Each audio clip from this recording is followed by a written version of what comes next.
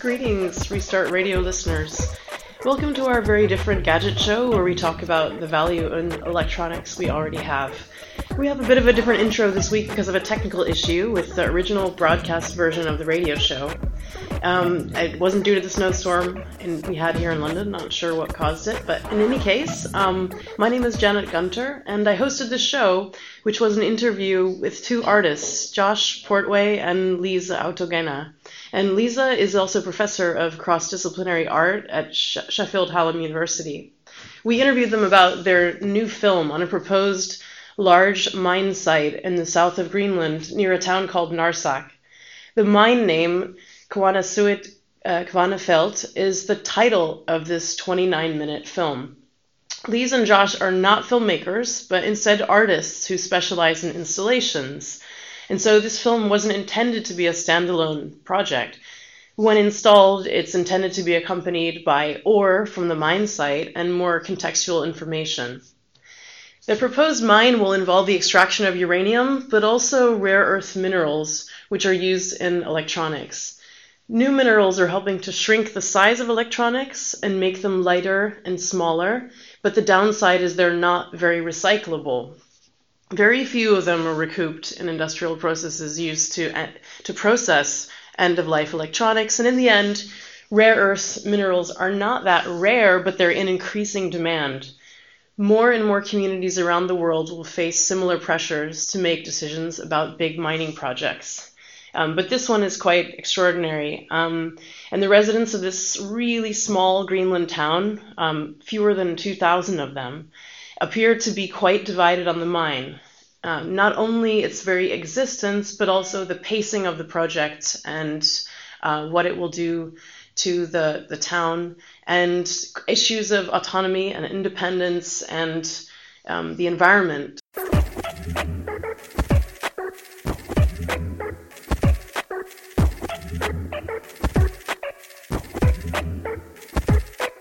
Partly because I suppose, like you said, that every industry, everything has to happen on this small piece of land around the edge of the country. Yeah.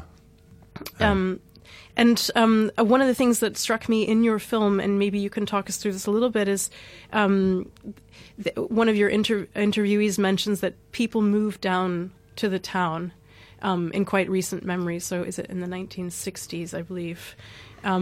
So the town we're seeing is actually, in historic terms, it's still quite new.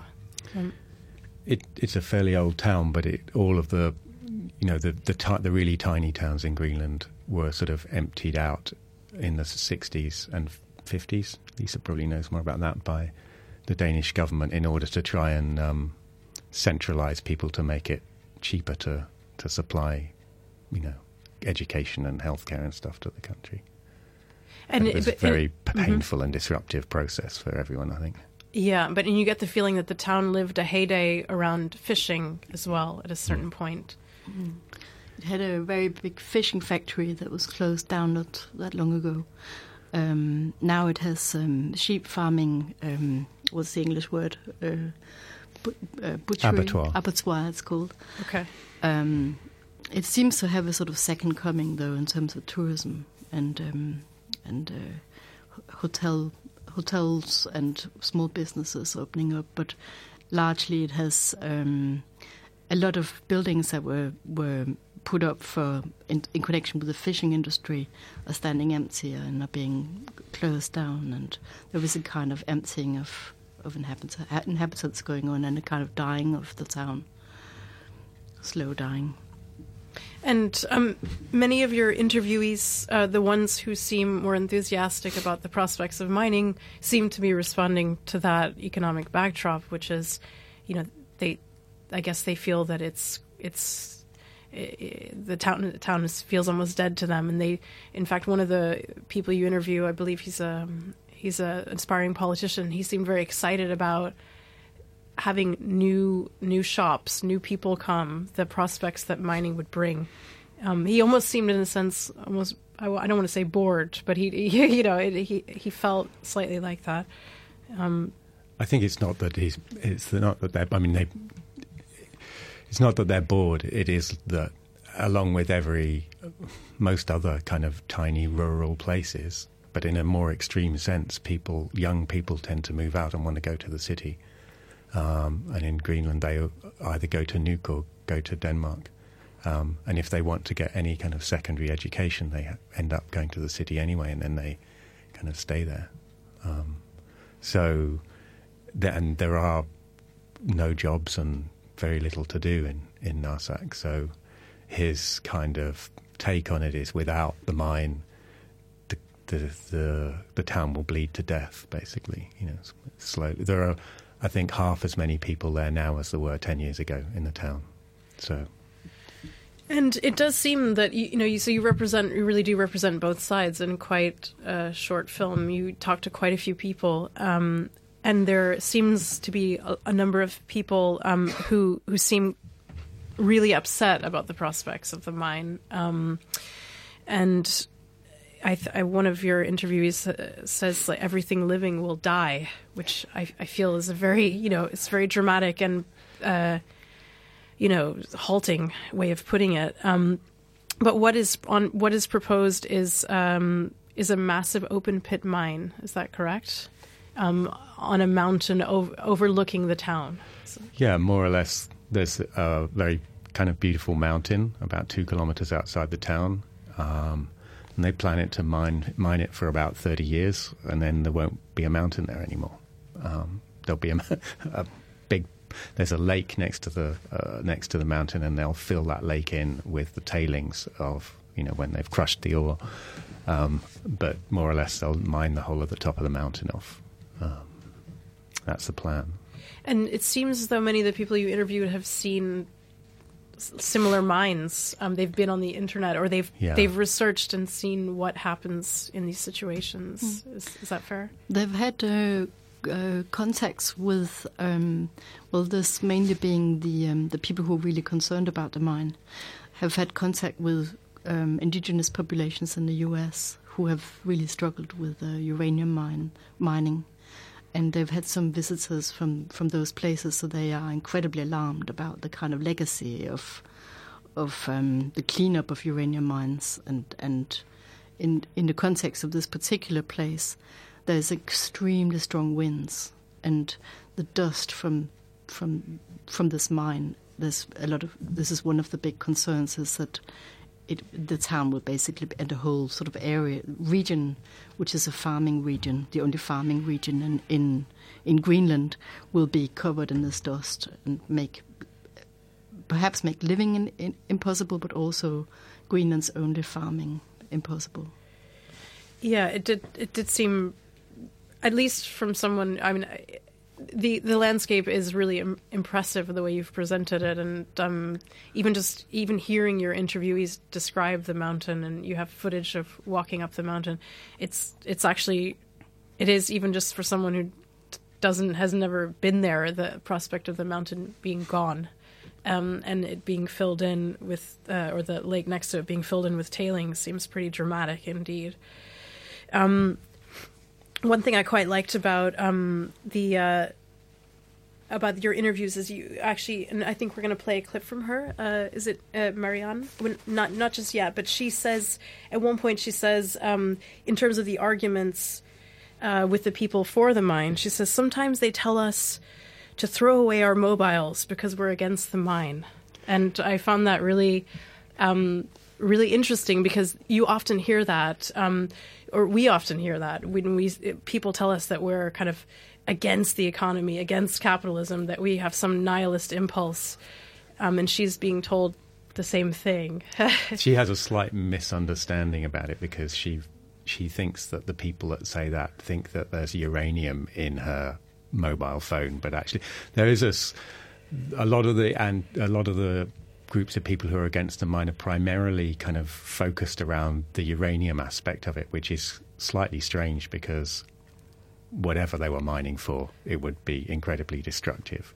But yeah, the mine is primarily for rare earth minerals, lanthanide minerals, that are used for all sorts of things, but they are used in electronics. It's difficult, though, because it isn't just about everyone always says mobile phones, it's in your mobile phones, but they're also, one of the primary things they're mining for is neodymium, which are, those little tiny powerful magnets that you find.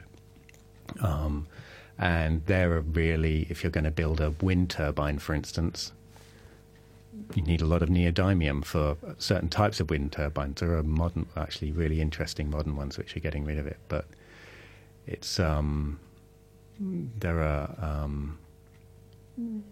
there's a sort of sense that these are kind of luxury goods somehow, but actually they're used all over the place, rare earth minerals. Yeah, no, and I think if anything, when people tell me that, I just say that I'd like to slow our consumption, and that's I have no illusions that we still need these minerals, and I guess that's what makes the film absolutely so powerful, is it also forces us to confront that.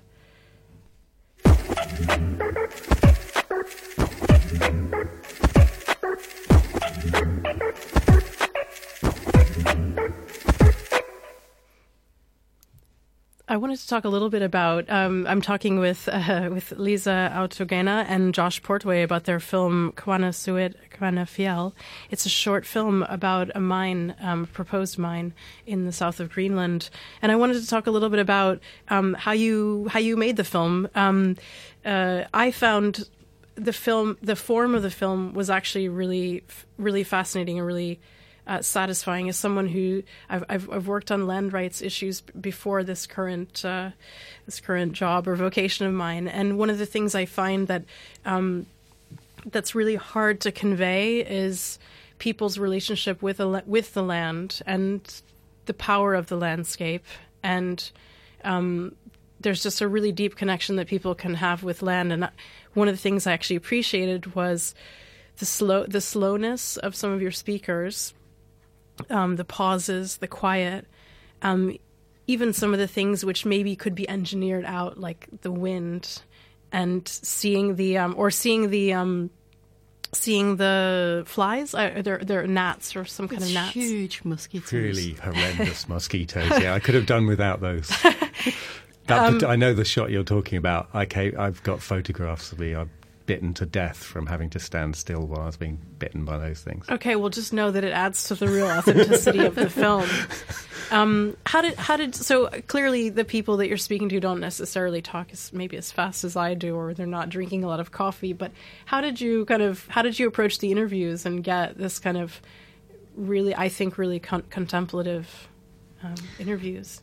We went there to participate in the yearly sheep farmers meeting, being amazed that we didn't know that there was sheep farming in Greenland, and not many people know that Greenland has a tradition of sheep farming in the very south.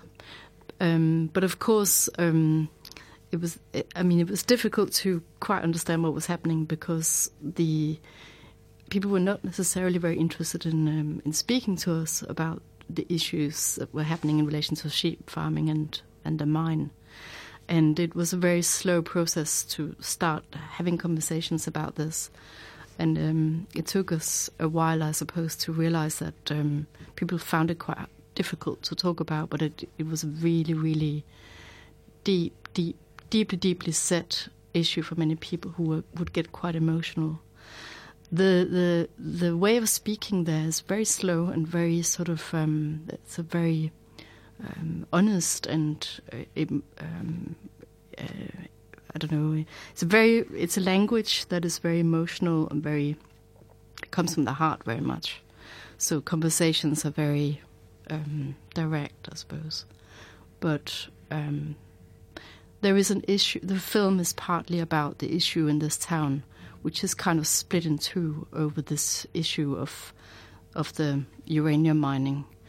And the problem is that people cannot really find a way to speak to each other, so that this disagreement is a taboo, and there is no kind of platform for really speaking to each other. There's a huge mistrust in government being pro-mining, and that therefore the information people are given is not based on true facts.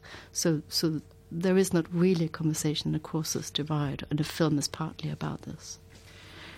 I was wondering whether this may be the first time that some people's views would be seen by their neighbors or by fellow members in their community, because many of the people did seem to indicate they didn't feel comfortable discussing some of these issues in public. I think it's not so much they're not comfortable discussing it, but I think from what we gathered, there's a kind of taboo against public disagreement, against disagreeing with someone in a public place and actually having a debate, an argument, and that the people were saying, that makes it very difficult to discuss the anything, I would guess, but this, such a divisive issue. Yeah, I found even the people you might expect to be slightly more, in another context, confident of their views and convinced of their views, even they seemed in some way, I'm not going to say conciliatory, but they seem to, they seem to approach it from slightly more emotional and understanding point of view than I might have expected in another context. We have a great clip from Mariana, she's called, and this kind of illustrates, I guess, some of what we were just mentioning. Lisa's going to try to do the voiceover in English here. This is spoken in Danish, correct? Yes. Yeah. She is a helipad controller, and she's very much the kind of voice for the sort of the anti-mine movement of Narsaq. Some people say that it's the path to independence, but we can't become independent by giving a piece of our land to a company from another country.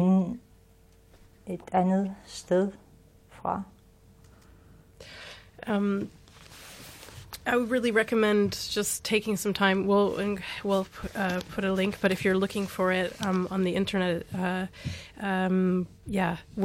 it's hard for. I suppose we could spell out the name, but we'll share a link on our website. The filmmakers are Lise Autogena and Josh Portway. I would definitely recommend watching the whole film. It's just over 20 minutes, is that correct? 38 minutes. 38 minutes. Oh my goodness. I totally lost track of time. Okay.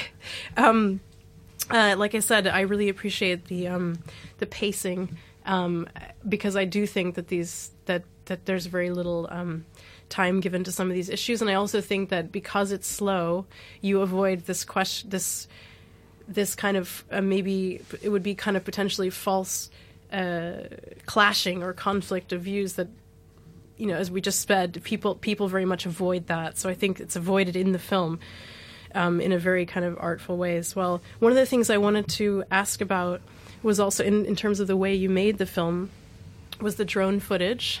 Stefania is smiling. I think drone footage can sometimes be a little bit overdone or a little bit overdramatic, and I actually liked you didn't use too much of it. Can you tell me about how you decided to use it in the film? To be honest, we mostly used the drone for making friends rather than footage. We kind of the farmers that we went to interview all very much warmed to us when we were able to could show them kind of overviews of their farm and pictures of because they'd never, a lot of them had never seen it from that, or hadn't got pictures from that perspective of their stuff. So that was kind of a useful thing of the drone. But we wanted to, we wanted to avoid big sweeping shots of icebergs and glaciers and stuff. Probably a bit too much. Would have been nice to have. I think we could have done with a bit more. I think partly the drone was a very important tool in particularly in a place like Greenland where there's no roads. You can only get to places through boats and helicopters. And so to explore the landscape and being able to access and look at the inland ice sheet, which is the kind of horizon that is kind of inaccessible, but also to get close to icebergs which might explode or glaciers. You can only really use drones. The one shot that's very droney in the film is a kind of there's two at the end of the film, because I think we sort of wanted the end of the film to have that kind of more disengaging, like the drone shot sort of disengages from there's a kind of brutal shot at the end of climbing up the hill, and it's very wobbly and it's all me holding my hands, and then there's a drone shot where it sort of disengages and flies away. But the one before that, there's a shot of a glacier, and it was actually we totally decided we were against doing any shots of glaciers and stuff like that, because we didn't want to sort of, like you say, sort of infect the film with drone feeling. But someone persuaded us to go out one day in his boat at the last day before we left, and persuaded us to go in his boat to see glaciers. We went in his boat, and we'd never got that close to them before, and they're very seductive, and it was so beautiful that we couldn't resist it. And I had a kind of perfect moment. I sort of had to jump off the boat onto a rock ledge because I couldn't fly the drone from the boat, and then everyone else left on the boat and went a couple of miles away, and I had about half an hour flying the drone around a glacier it was beautifully warm and sunny and totally silent, and sort of drifting weightless around a glacier on the drone was my perfect moment of the whole time filming. I think I was just going to say, a lot of people think of Greenland, they think of climate change and the challenges that Greenland is facing in relation to climate change, but a lot of people probably don't know about basically the rest of what you bring in the film, about the challenges they have around mining, and trying to bring in income and remain, and the challenges of maybe being independent and what that actually means in this day and age. I think, from what Josh was talking about, the kind of getting this whole different view, the glaciers was this huge experience of scale that you experience in Greenland. You keep thinking you're coming close to the glacier, but it's enormous. So the confrontation with the scale thing in the landscape somehow became a little bit, I don't know, it seems to have a really important relationship to the film for me, because we were looking at a very local place and the issues there, but in looking at these local issues, we were trying to really look at Greenland's situation today and trying to understand how Greenland sees itself in the future as an independent state. Because this huge drive to become independent for Denmark, they're kind of rushing into this kind of extreme rush to get mines sold to corporations that can generate big money for fast independence. Mm-hmm. Maybe people don't know the history of Denmark and colonization and Greenland. No. Well, it's worth the cue for you to explain it. It's worth looking up. It's worth looking up, but it's also worth stating that that I think that what this film brings up is that independence on paper and the trappings of an independent state don't necessarily mean autonomy and well-being for all the people in a country. Yeah. And I think a lot of countries around the world are facing that, especially with the pressure on a lot of different raw materials. And this is what's so powerful about the film, and I think useful for users of all kinds of technology, from wind turbines to devices. Thank you, Josh Portway and Lise Autogena, for joining us today. This has been Restart Radio. You can find out more information about our events on therestartproject.org, and we're here every Tuesday at 1:30 p.m. Thanks, and see you next week.